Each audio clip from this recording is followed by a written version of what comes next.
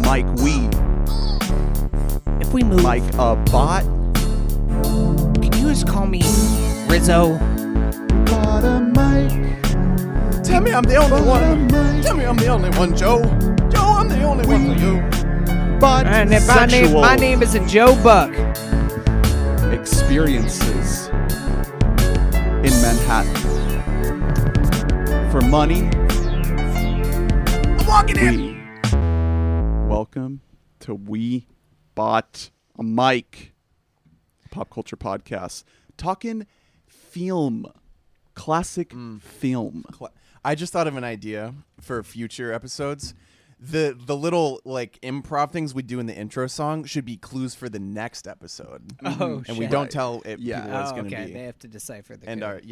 and if you can guess it and email in at weboutmike@gmail.com, we will give you like an unspoken thumbs up. yeah, we're not even going to talk about it on the No. pod. No. Not even a little. So we're talking I'm Ernest. an oldie. I am, call me Rico, not Ratso Hunter. We were discussing the similarities. do you think between that- Hunter and Rico? Do you think that I'm like the Ratso of the podcast? You're. I think that I have a lot of Ratso tendencies. He's so snivelly. Yeah, it's is like the you're thing. trying to trap Ernie into offending you. Yeah. He's like, yeah, I guess. You're like, what? like. I mean, well, Drew, you're clearly the Joe Buck. Yeah, I'm just a big dumb fucking idiot. And- Women love me. And Ernest, you are the Cass. You're the broad in the penthouse. Well, I don't think I'm gonna go up to New York. They got them old ladies up there. That was, I don't even know what that voice was. That He- was not his voice. It's hard to do. He has a very nasally Southern voice. That's why I was comparing him to Kenneth from I'm 30 Joe Rock Buck. when watching it. A lot of similarities.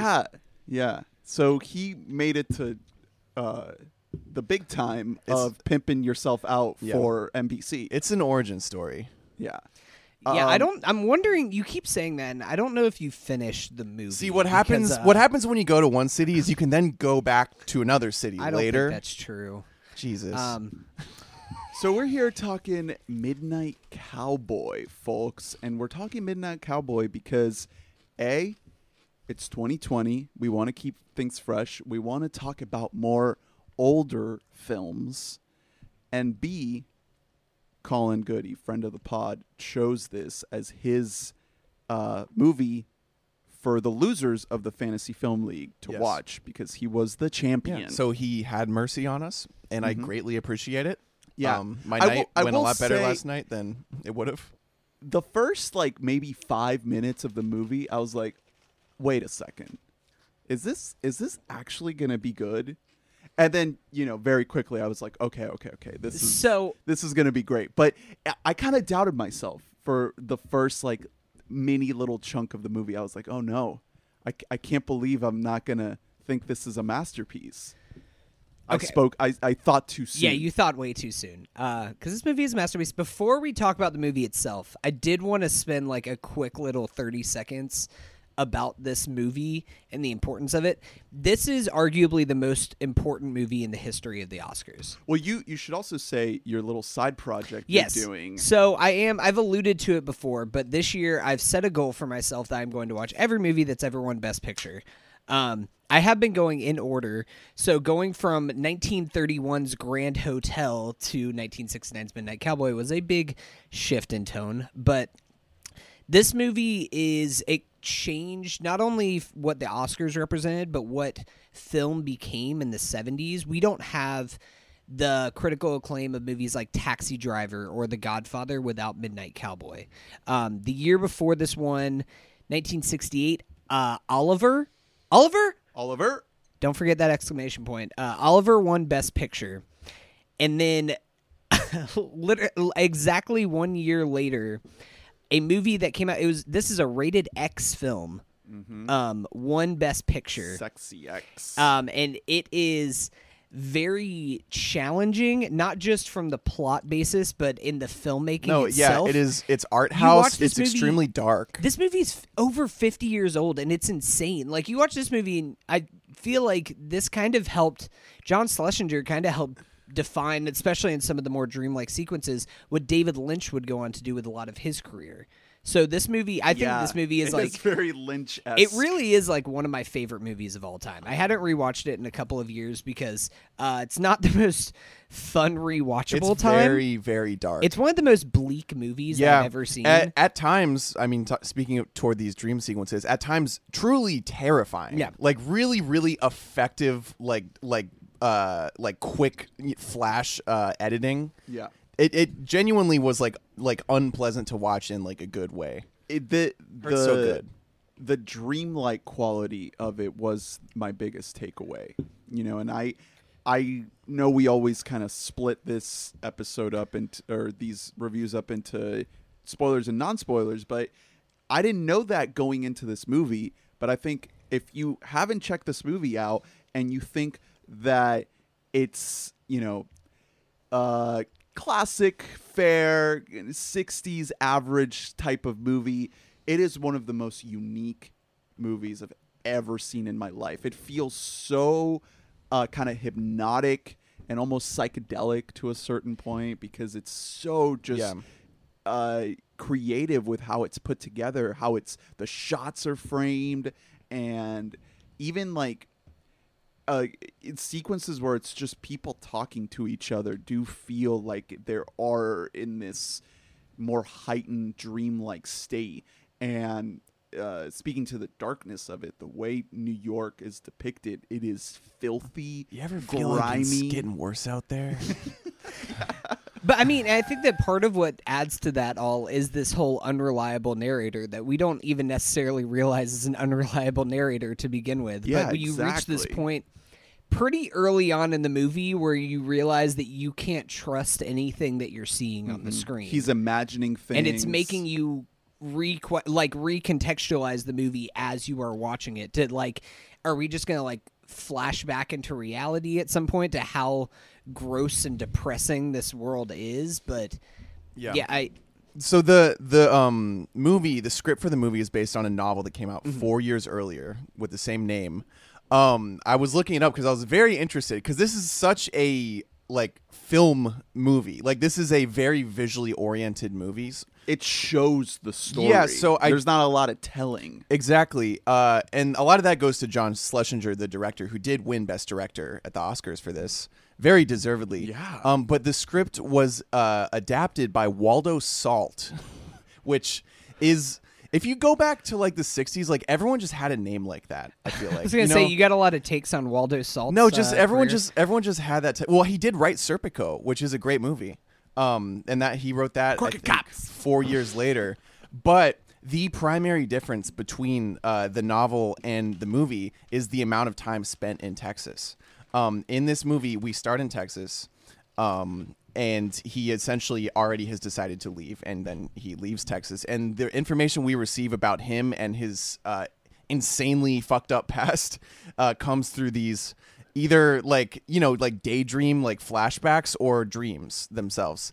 And it's very economic with how it does that in the beginning. And that's why I was kind of saying that it kind of took me a little bit aback at the beginning because of how kind of briskly paced it is and how to the point some of these scenes are. And there's even moments where the camera is like just really up against the faces of some of these actors. And there's even a moment that he has on the bus with a fellow passenger.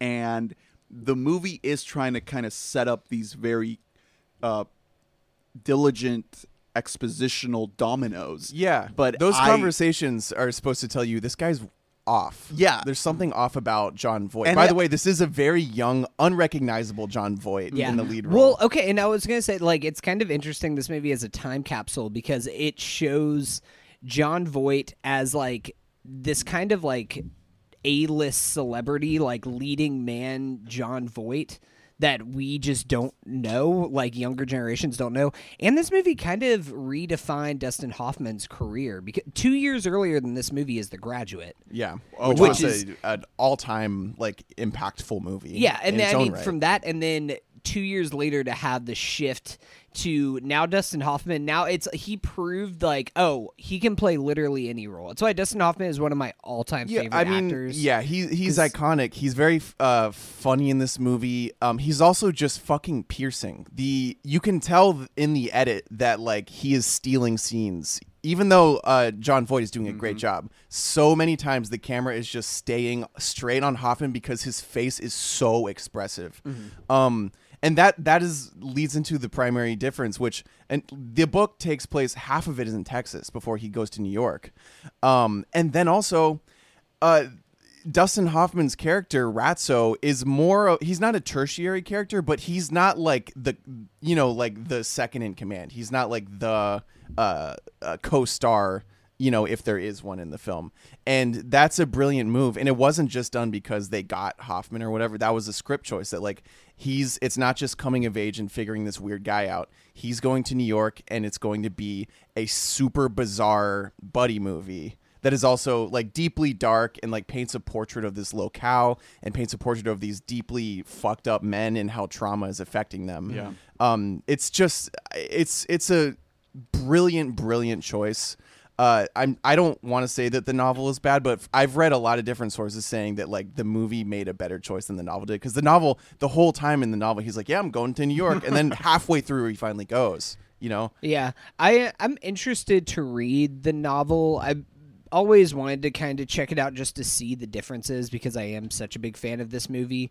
The soundtrack, the song that plays, it is this very sing-song, almost like upbeat, happy type of song. Yeah, it's like a happy cowboy song. And it's so geniusly juxtaposed with the darkness and like of where poverty-stricken New York. Like because the another big mechanism in the movie that's not in the book is a lot of the movie is about Ratso and Joe Buck just trying to survive. They are so broke. That's what I was gonna say about this movie, is that like for a movie that's this bleak, it actually was like a financial success. Like the budget was only $3.2 million, and it made $44.8. There you go. For an X-rated movie that is this dour and bleak. Did the Best Picture win maybe give it that bump?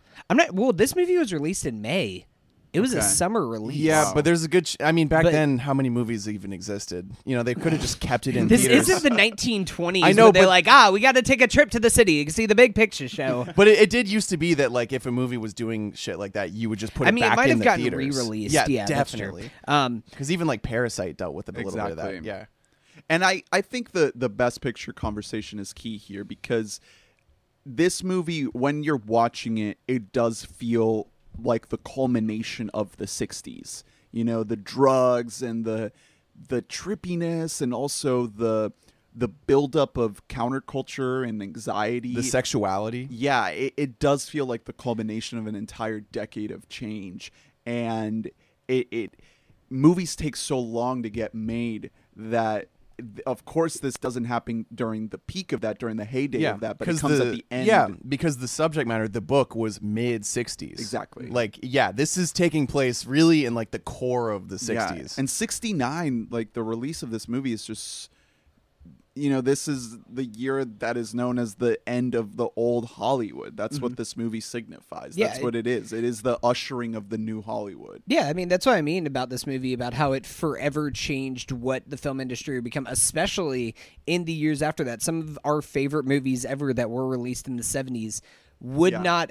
Either they wouldn't have happened, or they wouldn't have ever been seen by anyone without a movie like this breaking through. And I think that's what... And because this movie has aged amazingly, like it is still very rewatchable, aside from the homophobia, which is a factor of this movie. A lot of F slurs going around from my boy Rico Ratso. Yeah, well, that's more of a product of the time, especially in New York. Yeah, and that's also, this is a horrible character, so that's not an issue as much to me as the kind of the implication that homosexuality is a result of trauma. That's more of like a modern issue that you could find with the movie. But the movie is not. Is that what's going on? Well, there is no sequence in the like whenever Joe Buck is trying to like give his body around, and then like at the towards the beginning of the movie, he has an encounter with a Christian savior person who's that's right. trying to tell him that his Okay. traumas can be absolved by Jesus. The overacting award of the millennium. That is That guy. he is Wow. so good. I love that scene He is because so there's so insane. much tension, especially the first time that you watch that scene. You're like, is this guy gonna fucking rape Joe Buck right now? Like this tiny dude, what's gonna happen in this scene right now? Literally anything could happen. I will say if I had to pick nits, I think the dreamlike quality does backfire in certain moments, where I was a little lost in what was actually going on in the plot because I was so kind of like taken by the style of the movie. I was so kind of enamored with how the movie looked and how it felt and how it sounded that my brain wasn't fully attached to like the machinations of the plot. And the plot isn't really that complicated. It's No. just a guy trying to get paid for sex in New York. He goes to New York so he can try to fuck old ladies. yeah, because he heard on the radio that that's where old rich Yeah. ladies are. But there were a couple moments where I was a little confused. I was like, why are we in did a he- spoiler section, or do you want to wait to talk about the specifics? I guess I am waiting. waiting in the spoilers Okay. here, but I do think this movie is like phenomenal. I think it is masterful, incredible, so visionary and ahead of its time. I was so in love with the way it looked, the way it felt, the style of it. There's certain shots where the way they incorporate like the foreground and the background and the framing is just so genius.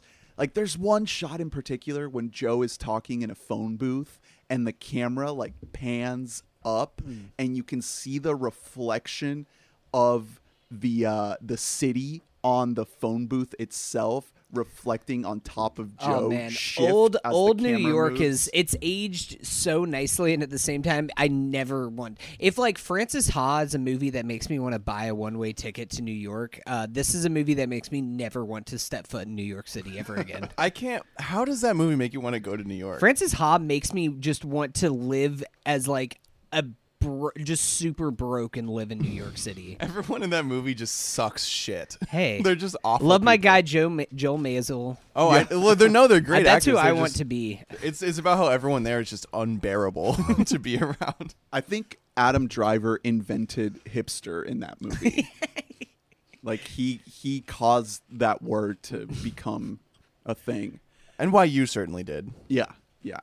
All right. So before we get into spoilers, I did want to play a little message from our boy Colin that he left us at We Bought a Mic. Yeah. On anchor.fm/We Bought a Mic. Yeah. You can use the Anchor app to record a message and send it to us, and we'll play it on the show. And this is what Colin has to say. because Colin chose this movie because it's one of his all-time favorite movies, if not his all-time favorite. Yeah. So here's what Colin has to say. Bam a fucking Rooney, We Bought a Mic. Thanks for watching Midnight Cowboy, based on my recommendation for winning the Fantasy Film League of 2019. Midnight Cowboy, in my opinion, is easily in my top 10, maybe top 5. Honestly, it might be number 1 for my favorite film of all time. Just Jon Voight, Dustin Hoffman give career best performances, in my opinion. And I can't wait to hear you guys talk about it. So, bam. Later. Fuckers. A right. little vitriol there from Mr. A Goody. little X-rated Anchor recording right there. I think that we should introduce all of our podcasts now with like fading in. Bam.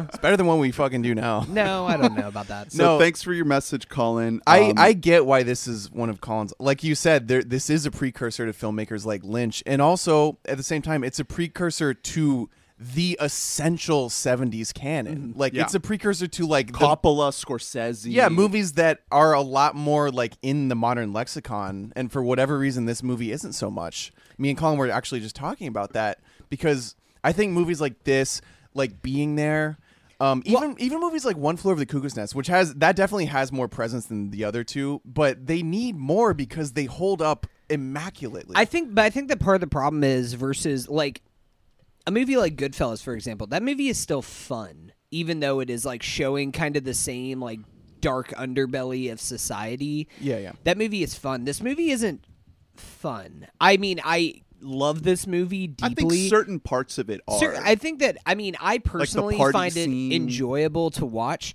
but I could see why a lot of people are very turned off by the central premise of this movie. Well, also the bigger issue is that of all the movies I just mentioned, and there are a lot more that I can include in this list of movies that need more attention.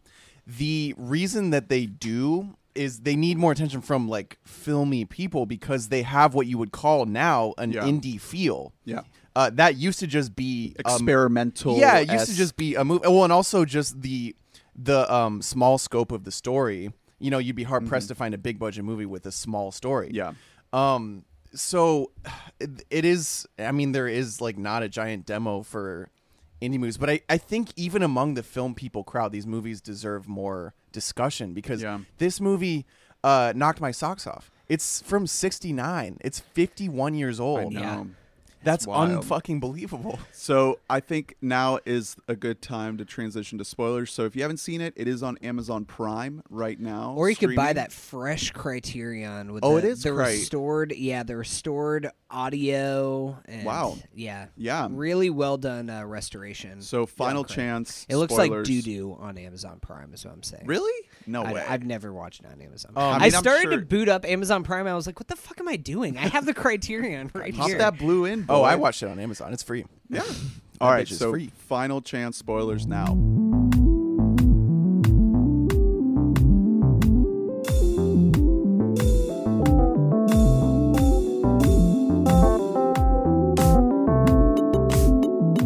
So biggest spoiler, obviously. This is, I think, The ending? no. I was thinking about the best for like like duo movies, like buddy style movies. The best combo of voices. I mean, this is up there. Women love me, man. His nasally southern voice. That's like none of us can do a good well, no, Joe because it's Buck. like it's pretty high pitched. he talks a little bit like this, but Yeah. it's got more of a draw to it. I'm telling you, it's very similar to Kenneth from 30 Rock. Like that was my immediate thought when he started talking. I was like, oh my god, that's Kenneth. Anyway, that and then the most Italian voice you've ever fucking heard in your life, saying things that are the most Italian things. But it's not Godfather Italian. Like it's not classy Italian. It's like very much like street Italian. Yeah, it's like because he's a fucking rat. like they both speak in like broken English at certain points. And Hoffman's performance I want to talk about because it's a performance that, and the same goes a little bit for Voight. You, in a vacuum, you might have the urge to call it overdone. Just because he's really going at it at certain points, but it's absolutely not overdone at all. He is so perfect in this movie. He's over the top, just absolutely fucking bonkers Italian. Well, I mean, when you think about like, so for the Oscars this year, they were both nominated for Best Actor. They very easily could have run co-leads. Hoffman in supporting, and he would have won. Co-leads? Yeah, but they had co-leads because it Oh. was a big push because Hoffman gives such like he's on screen for much less than Voight, but he owns the screen Did he time win that he is anything in. for Graduate?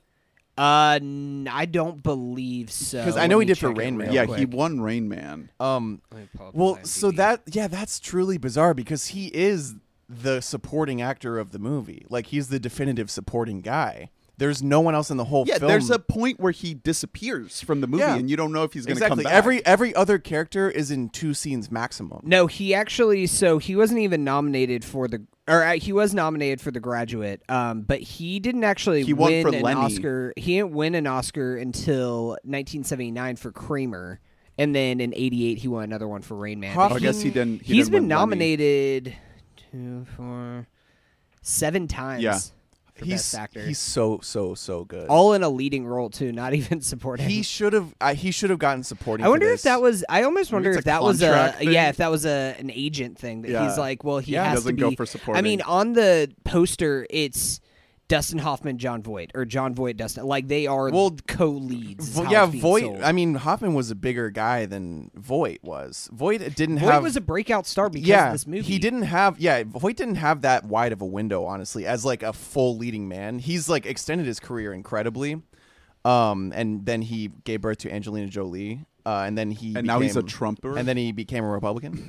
So his money is definitely there. You either die a gigolo cowboy or you live long enough to see yourself elect Donald Trump for president. I bet Hoffman is into Buttigieg, I'd say. No way. He's Rich- a Bloomberg. Rich liberals are into Mayor Pete. Yeah. I'll tell you that. Well, I have bad news for him about Mayor Pete's candidacy.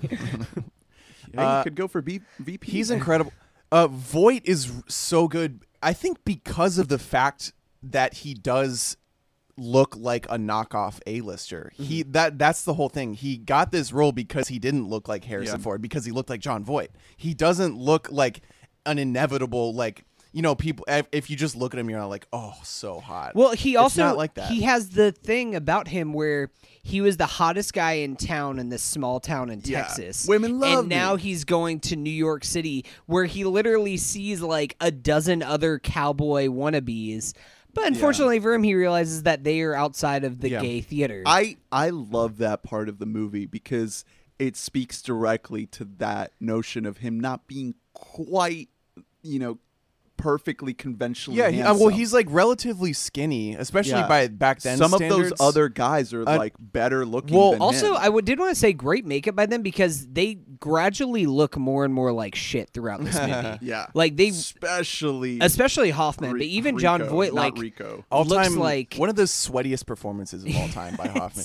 But Voight also, like, when he says like, oh, he's like, you know, the best guy in that town, it's also kind of not true, because he is through all of his flashbacks, we can get to like the truly traumatic ones, but he is definitely bullied in general by these like stronger men. So I mean this all the is, time. This is the best version of the unreliable narrator and the dream sequences is going back to his past, because of course we're first introduced to this woman Crazy Ann through like a thing where it's just like, oh, this is like a first love kind of a thing. And slowly as the movie goes on, you really have to question, like, were they together and then, like, he watched her get raped by a bunch of other dudes? Yeah, some sort of gangbang. Yeah. Well, he scenario. also got sodomized. Yeah. That's so fucking crazy. See, these are And some of the before things. that, I mean, there's also the whole thing where, like, it's kind of alluded to that, like, he was molested by his grandmother. Yeah. And that's the thing. That's why he has a thing for older women. So Yeah. this is one of the things that I was talking about, me being a little bit confused. You know, I was trying to keep track of all these plot details, and a lot of times you don't know whether what you're seeing is completely supposed to be factual or accurate, and I wasn't sure if I missed something or if it was the movie trying to be ambiguous. So there were some moments where I was just kind of like wondering if I had missed something, because there is sort of this like dream like quality to the flashbacks and the storytelling. I like that because I think that it leaves you kind of to draw your own conclusions based on what it is. Yeah. Like the alternative to that is that we have a moment when Rizzo is dying and Joe sits him down and is just like, yeah, I remember whenever I was sodomized as a boy and I watched my love of my life. Like, it could go on like that. And I like that it's more shown and not told what's going on, and then you can kind of put the pieces together yourself. It becomes pretty legible by the end of it. Are we supposed to know what illness he has, or is it just like the illness? Back then, you just like got sick and died. That I much mean, is you're talking today about too. Hoffman. Yeah. Hoffman. Back in the day, he had you just died. he had COVID-19. Yeah. He did the screening God and damn. I mean, that's what I was thinking about when I was watching. I was like, shit, that's gonna be me in Colombia next week on the fucking bus ride. No, it was just because he was also crippled by Yeah. some sort of accident. Yeah. Well, I mean, both of them have, because I feel like Joe Buck even has like something wrong with him. Yeah, Like, no, he has. There's I mean, like- he has a lot of mental trauma that Yeah. he's just fully And ignoring I- partially Yeah. because he's stupid. I I mean, think you that's don't why just that decide that you're gonna go be a prostitute. Yeah, that's not a thing that well, normal people do. specifically for older ladies. Because I don't know if there was a moment where he, like, it was definitely implied that he got like molested by his grandma, but he was very close to her and raised very directly by her, and now he's going to go fuck old ladies. Yeah. Like that's not like a question of what's going on. You know, that is an issue. But that is, it's done tastefully as something like that could be done, because it's not just like, let's show some dark shit. Let's have a really dark character. And this is how he breaks bad. Yeah. It's like, no, let's show a kind of layered, intricate portrait of somebody who and also has gone through some trauma and some shit. And the implication that is definitely explored that, you know, his possible homosexuality is a result of all of the trauma. Yeah. As it turns out, I didn't end the movie thinking that he was gay. I ended the movie thinking that he had very specific fetishes as a result of trauma, including older women, and also with the younger woman, including pain. You know what was one of being that's another, and that's what I was going to him. say, was that it leads you to kind of even question what came first, like a chicken and the egg sort of situation between the trauma and like whatever is going on with him mentally. If like that was something that people are just born with like weird kind of kink things like that aren't related to trauma directly, but also like the trauma could have been induced by something like and that. It's also just, it's one of my favorite insane things to think about when you think about like older people, because you would say that a guy about Jon Voight's age, he was probably born in like 1940, right? So every single person's life back then would give every single person a lot of trauma by today's standards. Every life was an absolute fucking train wreck. Like there was no one that got through childhood totally unscathed from like brutal trauma because of just the way that things worked.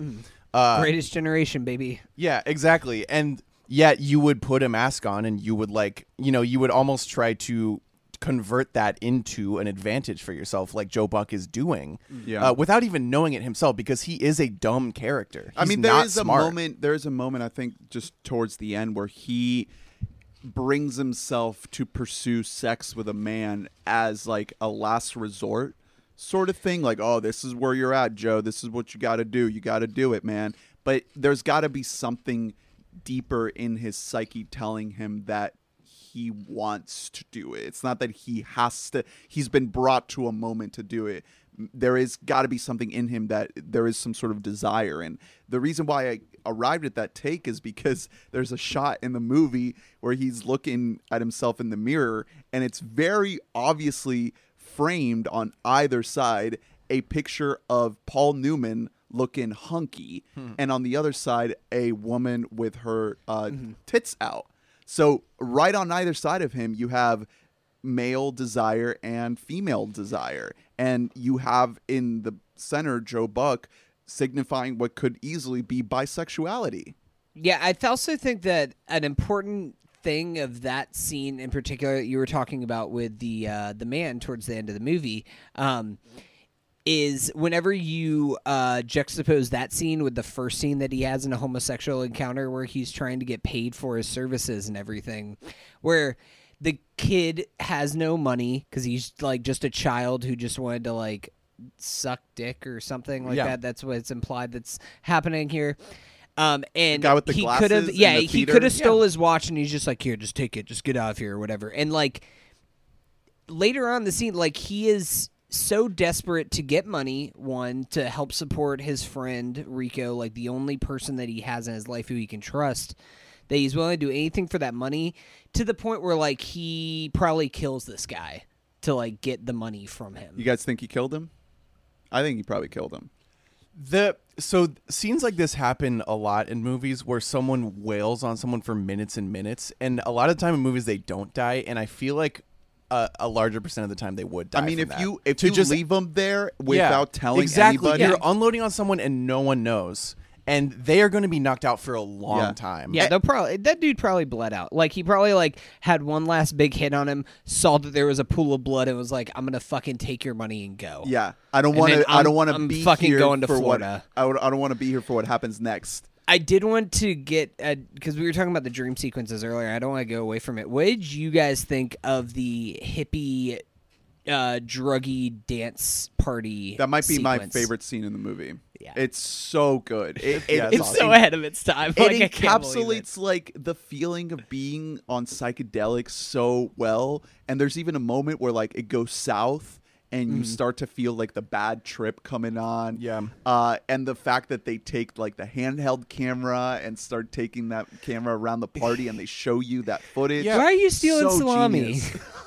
Well, It's free. You don't have to steal it. and also just the entire vibe of what's going on. Again, it's a time and place thing. It's a type of party that just doesn't Yeah. quite exist like that anymore. Right. People there who are like, I don't know why I'm here. Yeah, I they don't don't. know where They don't I know am. each other. They took a, They they just took a went around Polaroid and- of him and then invited him to the party.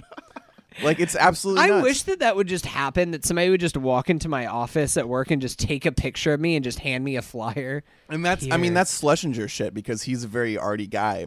That was like super art house to me. The inclusion of the actual film footage of people So just good. fucking tripping out of their minds, and doing a really good job of acting it as Yeah. well. Shout then- out to John Voight. John Voight is chiefing on that, whatever that is. Oh, I that- don't think that's just weed. That was 'cause a good is, little comedy scene, where he it gets passed to him and then he's like, "Oh, cool, it's mine now." Because Yeah, and he's somebody used tries to reach for him and cigs. he's just like, "Get your own." "Hey, boy."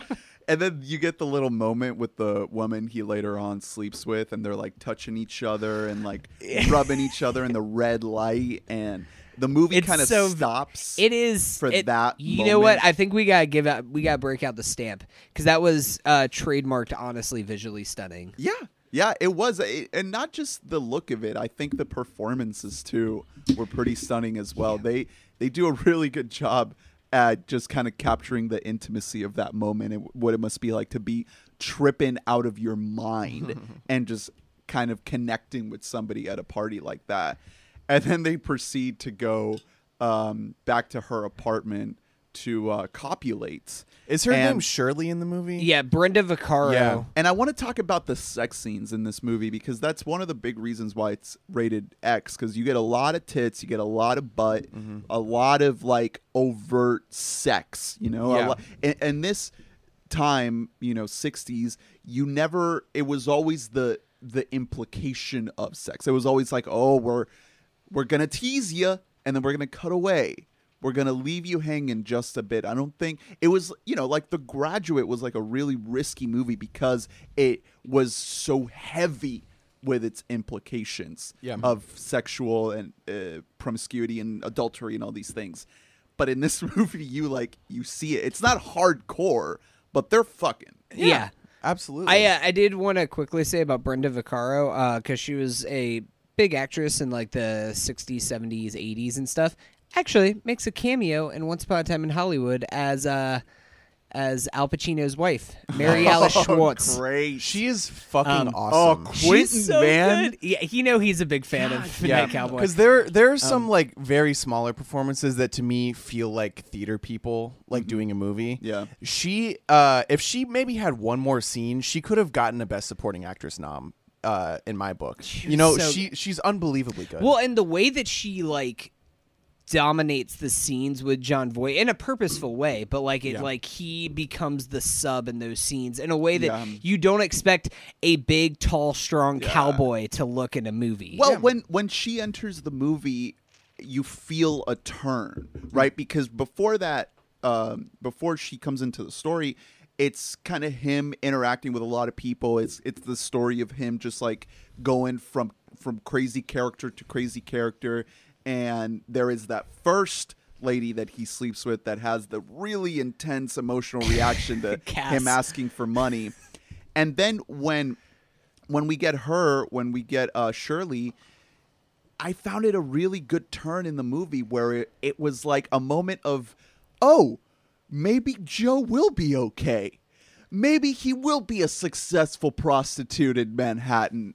Maybe things will be all right for old Joe. Because she doesn't seem to be upset. She doesn't seem to be out to get him. she had a good time She's with fine. it. She was Also, good. the scene where she's setting him up with someone else and Yeah. he's putting soap in his boot. yeah, Oh, it's like perfume. yeah, off perfume in there. it's so funny, Um, man. No, that's all great. I also love that relationship because throughout this movie, it's just people finding ways to manipulate Joe Buck. from the moment they step foot when in New York City. Like Cass is just, he gets there for her to pay him for sex. He ends up paying her for sex. That's so funny. Of course, So everything with fucking Rizzo, like about him trying to manipulate him towards the beginning of the movie, and even like Ratso is still like trying to use him as like a manager. Like he is trying to profit off of his gains, because otherwise he's just like stealing shit to survive. Well, He's like trying to come with them. But this is to the first get moment where laid. like he's manipulated in a way that Joe Buck likes. Like, and that's where you kind of start to realize like, oh, maybe that's why people keep using him, is because he's somebody who like he kind of likes to be the doormat. It's more that he wants, like the way I saw that Paul Newman portrait, for example, is that's what he wants to be, and that's what he sees himself as. Like he's like, yeah, no, I look the part, that's just what I am. But he's so vulnerable, like incredibly vulnerable and dumb. And Hoffman is pretty sharp, but he is crippled. Like he's sick and he's crippled, and that's why they make this incredible buddy like dynamic friendship relationship. Another question that it seems like is raised a lot of the time in the discourse is, are they like gay for each other? I didn't think so at all. Like not even a little. I mean, I guess you could make that argument, but there's just no sexual anything between them. It's all just they care for each other. Yeah. And if you think that that's gay, then you need to rethink how you think about sexuality. Yeah, well, I'd also, you know, that's a good point. Yeah, I don't think that they have anything, because I mean we've kind of alluded to it, but the sexuality, not the sex itself is very much on the surface, but the sexuality is very under the skin. Like the actual intimacy aspect of it feels, if not completely absent, it is very buried deep down. I think that's why, like, whenever you talk about the themes of like homosexuality and stuff, like none of that is ever explored. You don't like see a dick going into an ass in this movie. It's all implied. Yeah. Like, and I think that that's what the way that a lot of, not the sex itself, but the actual sexuality is just all under the surface. I think maybe, I mean, I am by no means a sex expert or anything like that. You but did major in sexology. Yeah, well, there is that. But I think that this movie it's not gay, it's bisexual. I think that's what it is. It's like a man who still is very into women and wanting to have sex with women, and obviously is super into it and loves it. But there's this other part of him pulling towards something a little bit more in this time, promiscuous and taboo, which is an attraction to men. And, you know, you could obviously say that the Paul Newman poster is just what he wants to be in, and his admiration for it, but there is always that underlying tone of the admiration also doubling as attraction. I mean, that goes for, I mean, that's a thing that happens today, where like, you know, you think of like gym guys now, where it's like all they do is admire men's physique. Yeah. But I mean, I don't want to. Well, no, but I mean, do you think that it could be like less sexuality and more a desire to be dominated by something else? Exactly. Like that's what it is. Like, I think I took it. I think that it's less about like, even with the Rico he is gay, character, like that he likes to be taken advantage of. Yeah. Whether that be from another man paying him to take advantage of him, his grandmother, or from a grandmother aspect, or just a woman actually taking charge and like scratching at him and stuff in bed. Yeah. Like I think I think that's more where I landed on the Yeah, movie. exactly. Like that's what he needed from a young woman, but then the old woman he had no issue with. You know what I mean? That was what tipped it off to me, basically, that he is someone who is unable to process trauma because he is not intelligent. And therefore just has to live through experience to figure out what's going on with him. And to characterize him as someone who is going to define his entire life by sex, like that's what he just wants to do. Yeah. He's a dishwasher, and then he's like, you know what?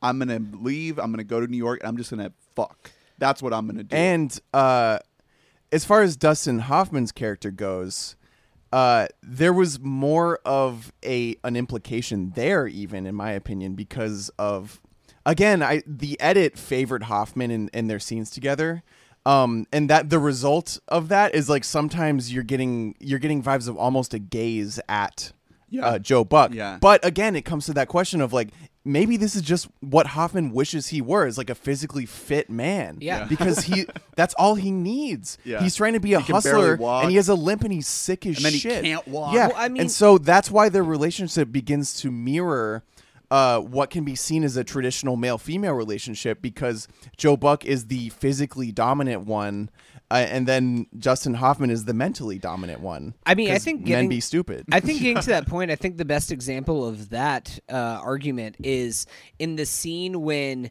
they get the number from like the for the hotel just for women, like trying to have sex or whatever, and it's not Joe seeing himself sleeping with the woman. It is Ratso Yeah. seeing Yeah. Joe sleeping with Oh, the that's woman. a great and scene. him Like, and seeing that's- himself just getting money and like Yeah. having attention. Exactly. you know? Like it is seeing himself as like having this admiration. He's this gross, smelly cripple. Yeah. Like he's never going to be able to make money in that way. Yeah, but he had the one thing that really struck me from that whole montage, which was, by the way, incredible. So I good. loved every second of it. And a lot of people, I've also read like think and thought back in the day that it was misplaced because it is so funny. No, it's but perfect. My There's God. a lot of humor Yeah, in this. there movie. is there's a lot of humor. I Yeah. mean, think about the moment whenever Joe first sees Ratso again, like sitting in the diner. At first, they both have a moment of like, "Oh hey," Yeah. and then Yeah. Joe like remembers like, what "Oh!" happened. Oh, another. Give me my money. I think the hardest I laughed in the movie is when they're at like the trippy party and Joe Buck is really fucked up and he has like the funny glasses on, but it's a pretty normal pair of glasses. And he's like, "Hey, guess who I am?" And then he takes them off. He's like, "It's me." So good. my It's favorite incredible. my He's so favorite funny. moment of humor was I think the first sex scene with the first woman he sleeps with, and he's like bumping his ass on the TV remote, Oh, and yeah. then you zoom into the TV and it's like just random cutting between channels, but it's like rhythmic with his ass just like hitting the remote. Yeah. And then it like speeds up and it gets to the point where you can't decipher what you're seeing and there's some demonic shit for like Yeah. a split second and then you're in the next scene. That is a great scene. You know what is actually the most heartbreaking scene for me, aside from the very end, which we haven't talked about yet, but it is the moment right after that montage where they go to the hotel where they're so desperate for money and Joe has to sell his radio. Oh, I don't know. man. Every Yeah, that every time I radio. see that movie, like that part breaks my heart more than anything else because that's the one thing that he has that he's taken with him for so long. Is Yeah. like this is my thing. I got my radio with Well, me. and That's all I need. like that whole theme of like the fact that they are down to their last cent and have to sacrifice who they are and sacrifice what they Give do. it all up for $5. That is a big difference between the book and the movie. In the book, they actually have a little more success with their operation. Like, he's not just like fully sick. Like, Hoffman is actually the Hoffman character is actually like working him. He's making Yeah. him into a gigolo. Although Joe is still getting most of the money, and so at the end, when Joe decides to go to Miami, it's more of a sacrifice for Joe specifically. Yeah. Because he's given up on the Yeah. whole point of Exactly. why he even went there. But the fact that they don't do that makes it so a huge theme of this is just like the fucking evils of living in this America. Like, Yeah. like just the absolute Shoot up and spit out. The nightmare of having no choice but to make money however you can. So if we're getting to the end, I have my biggest nitpick of the movie. And that is that it's not just in this movie, it's in pretty much every movie that it's like people think that once you pass that Georgia-Florida border, as soon as you drive in, die. you're just in Miami. Oh, like yeah. there's just palm trees everywhere. As three people who grew up in Tallahassee, yeah, you're in North Georgia Florida, for another like 3-4 hours of that drive. get Yeah. like south of Orlando, and then you'll start seeing maybe some like island where. to that point, I did really like the tiny little bit of rural Texas that we saw at the beginning because he takes a bus to New York, right? So he's looking out the window on his way out there, and you see just like shacks, like rural ass bumfuck America. And take it from me, I've driven across the entire United States. Most of it is flat nothingness, but to see that juxtaposed with where the bulk of the movie takes place in New York City, it's like, damn, like, this movie set 50, 60 years ago.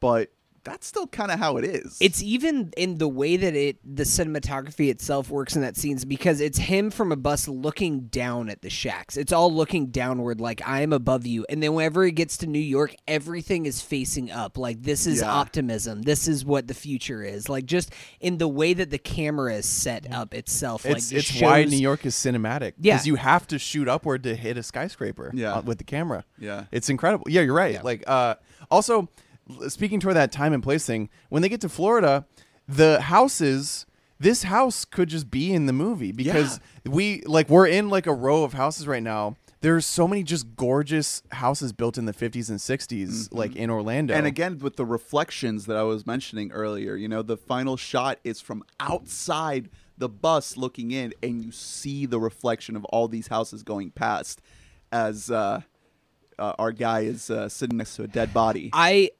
So I really love this scene. I think that it's like it adds to the tragedy of this movie that he made it to Florida. He's able to like look out and see Joe just like got him a new set of clothes because he has pissed himself in the bus and everything else. And they're still able to like kind of derive some humor out of that moment. But at the end of the day, he just dies on the bus. Yeah, and like they just have to keep driving. He's gonna. But they just have to keep driving. Like it's like, oh yeah. The driver's like, all right, you want to close his eyes? I don't know. We'll be there in a few minutes. There's a bunch of old ladies who see his young buck, and one of them starts putting on makeup. Excited. It's like, lady. What do you think what was Joe's future like? Let's chart out the next 10 in years Florida, in Miami. He probably tries to be a gigolo again in Miami. Well, he says that he's going to find himself a nice job. Do you think he becomes like a... You're right. Yeah. You think he gets really into beach volleyball? No. What is he becomes like a probably like I don't know, like a swimming instructor. Maybe he probably doesn't even know how to try swim. out for the Dolphins? Does he try? He's like, I got the physique of a tight end. I It's could hop out there. It's a Forrest Gump situation. Where he just like stumbles. he is into on that level of just dumb. He's a dumb fuck. He's like, are black people on the NFL yet? Do I have a shot? You definitely have a shot, buddy. I think that he works at the 60s equivalent of like Chico's, like an old lady clothing store where like he can really charm him into buying shit. Yeah. I feel like he would move up very quickly there. Oh, you're right. That's bringing in some of your own salesman experience. Is that why you're doing so well at your undisclosed? Because I like charm high school girls. Yeah. Yes. You're like a charming high school emo We're gonna girls. need to clip that out and take it out of context and put it on the Twitter. Okay, and just cool, have cool. Drew Any- saying that. really good at I charming high did school. one time. I had a group of girls come in, and they were like definitely younger, and I was just like, we were just like doing bits, like goofing around while they were shopping, and then I was checking them out, and I was talking to the one you girl were checking them out. No, all right. shut the fuck. Shut the. Okay, now you do it. Now you have to clip it. I'm gonna get fired. They know about my pod. I won't tell them the name of it though. But yeah, then we were at the register, and one of them kept talking to me, and then the other was like, "Oh my God, Sarah, stop flirting with the Vans guy." And I was like, I gotta go. Like this just became illegal. You saw like a mall cop like twisting his baton outside of your store, like I ready thought, to take you down. I was just goofing off, and now you're making me a pedophile. Yeah. And then in the background, it's like, everybody's talking about me. If Drew comes into the podcast one day, it's just like, we're like, Drew, we got a long line of podcasts that we need to record, and you're like, I just came by to get my check from Anchor, and I'm getting out of town. I'm going to New York where they got all the big podcasts. Grab Yeah, a podcast apron. I go with like $1, and I can really just take a bus like down the street and get out. My Anchor money. All right. Yeah, What and else? then What else do we got here? Meanwhile, I'm limping around. Then I can't walk. No, and then I just you're piss good. myself and die. Ernest, you're good. You're in a penthouse right now in Orlando.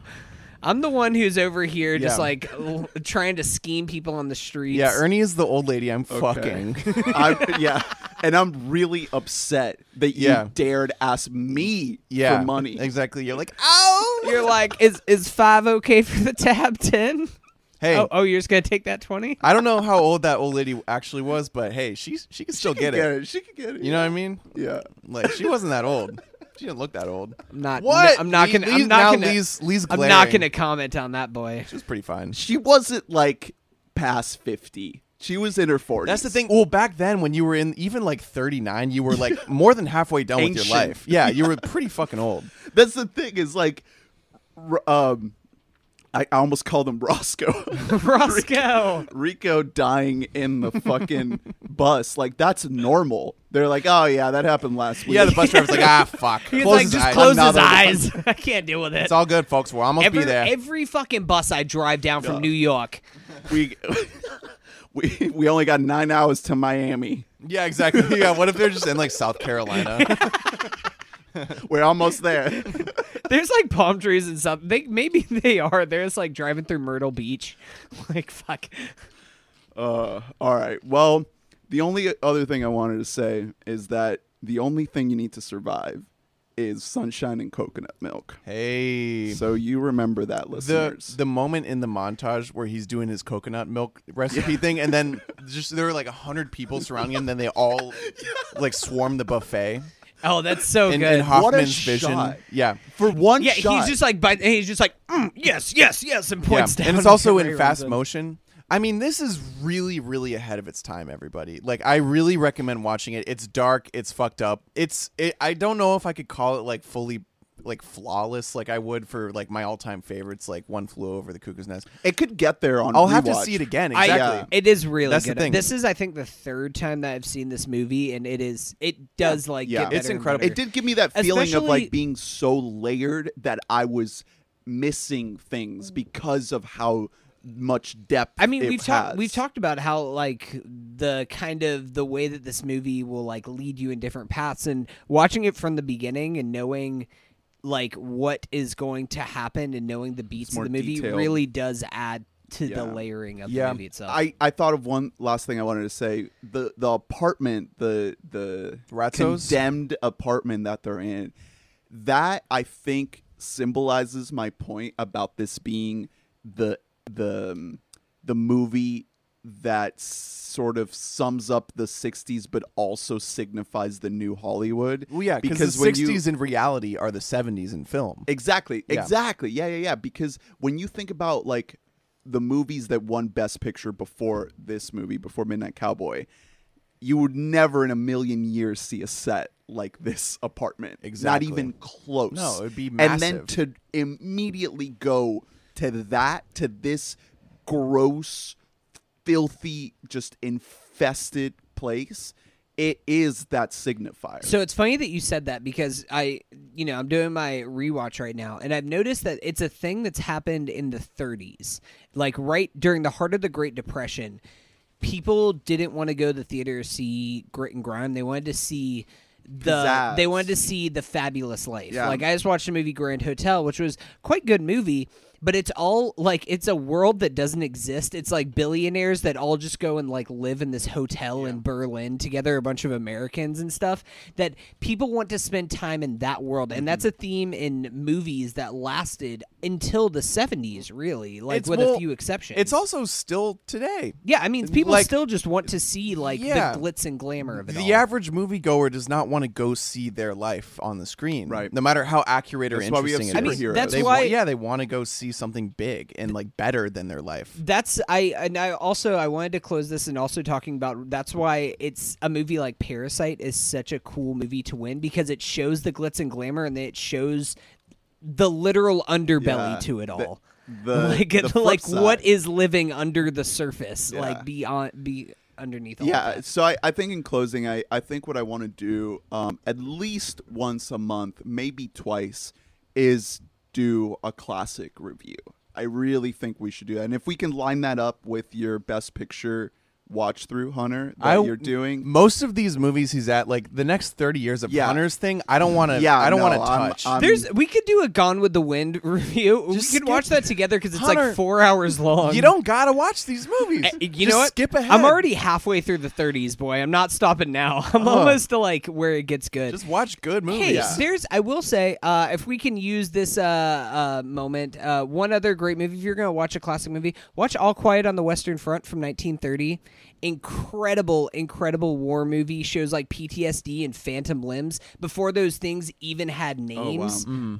Really good. See, so good cinema No, it's fine. back then. Well, another funny thing about Midnight Cowboy is one of the biggest things. Like something I wrote down is like this is like the Kuleshov experiments, the movie, where obviously that had been done decades before this movie, where Kuleshov figured out that like if you put an image of someone next to an image of whatever they're looking at, the audience can draw their own conclusions. And movies have been using that for decades, but to use it to this extent where he has a completely blank look on his face, like it tells you zero about how he's feeling, and then it's cutting to the most like horrific trauma you could possibly imagine. Incredible. Like that is taking a theory to its extreme in a really effective way. Love it. Yeah. So I'm looking at the Best Picture winners list, and I'm just gonna throw out a couple out there that I would say are in the running for us to do more classic reviews. Hitchcock's Rebecca, Casablanca, On the Waterfront, Yeah. The Apartment, another Hitchcock. Crash, I'll watch some fucking Hitchcock. Green Hitchcock Book. is incredible. Chicago. Wait, is The Apartment Hitchcock? No, that's Billy No, Wilder. Yeah, that's not. West Side Story, Lawrence of Arabia. No, I think our next My Fair Lady. Our next classic Best Picture winner should be Argo that we review. The Artist. Yeah, The Artist is actually from the I'm 30s. actually looking at my list of movies ranked. I realized I didn't even put Argo on here because I just forgot about that movie ever existing. Yeah. So Look, I'll the go right the down 60s are pretty fucking good. You got The Apartment, West Side, Lawrence, My Fair Lady, The Sound of Music, In the Heat of the Night. There's some good ones. I So- mean, there's a few. I mean, 1939 is like a historically like really great year for the Oscar because I mean, Gone with the Wind beat Wizard of Oz, Right. and a couple other great movies. We also don't have to Mr. just watch Best Picture winners. We can Right. we can watch like No. Goldman movies. No, or you whatever. have to just go ahead and kill two birds with one stone to help me out here. All right. Well, that about does it for this episode. Thank you, Colin, for sponsoring this week's episode of We Bought a Mic with your pick of Midnight Cowboy, your winner of the first ever Fantasy Film League. And what a good pick it was. Thank you, Colin. Thank you. I was gonna make you guys watch the Broadway Melody. Yeah, I mean, but- I got second. I definitely was gonna make us watch something bad. Yeah. like it's not even a question. Yeah, probably like, I don't know, whatever Max Landis is up to Oh nowadays. hell no, no, I do not fuck we're with that talking guy. like fun bad. yeah, that fucking- good, bad. fuck him forever. He's done. Yeah, we don't need to even acknowledge him again. Bright was enough. Wait, we didn't. Did you put him on the director's draft? or- no. Shit! Wait. Let me update my list real quick. He's Maybe at Oh, number yeah. one. Maybe He's he'll going direct to tier one. He'll probably direct some other like YouTube video where he's just surrounded by models, like his WWE videos. You know, Oh, Jesus that's what he's Christ. gonna do. What a shock that he's problematic. You know, Right. Wow, you never would have guessed Nobody with would've that guessed. weaselly looking guy that pays women to surround him. Yeah. Strange. Well, thank you for listening. Max Landis, enemy of the podcast. Please listen to our director draft episode.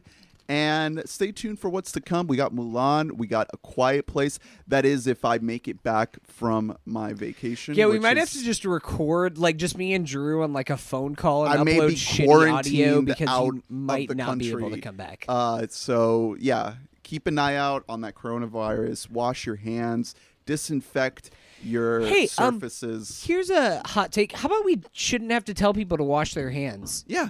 How about that? How about just like fucking wash your hands after you go to the bathroom? What are you fucking Guys. Howie Mandel over here? Yeah. Yeah. Keep Germex in your pocket. Hey, I wash my hands before I touch my dick. Yeah, Yeah. exactly. You're like I don't you're- wash it afterwards. I want that dick stank on You're there like all day. Michael Shannon in The Shape of Water, when he's like, "There's only What? two kinds of people: those who wash their hands before they go to the bathroom, and those who wash their hands after." Yeah. Also, my dick is the size of that little You bit were- of finger that he. I can't cut believe off. that you were able to just quote Shape of Water right now. That actually just Yeah, Best Picture winner. I gotta rewatch it, man. I can't wait. It's a good movie. I have the Blu-ray. Come on, it's a I- fucking GDT movie. It's He- might it- be GDT's Okay, worst movie. We're getting in the director draft Yeah, you're territory right. here, so we're You're gonna right. wrap it up. Listen to the episode. Follow us on Twitter. Follow us on Letterboxd. Send us a message with your thoughts on Midnight Cowboy at anchor.fm/WeBoughtAMic. And we'll see you next time. Saying, only the echoes of my mind. People stopping still. I can't see their faces, only the shadows of their eyes. I'm going where the sun keeps shining through the pouring rain, going where the weather suits my clothes, banking off of the northeast winds, sailing on summer breeze, and skipping over the ocean like a stone. Wah, wah.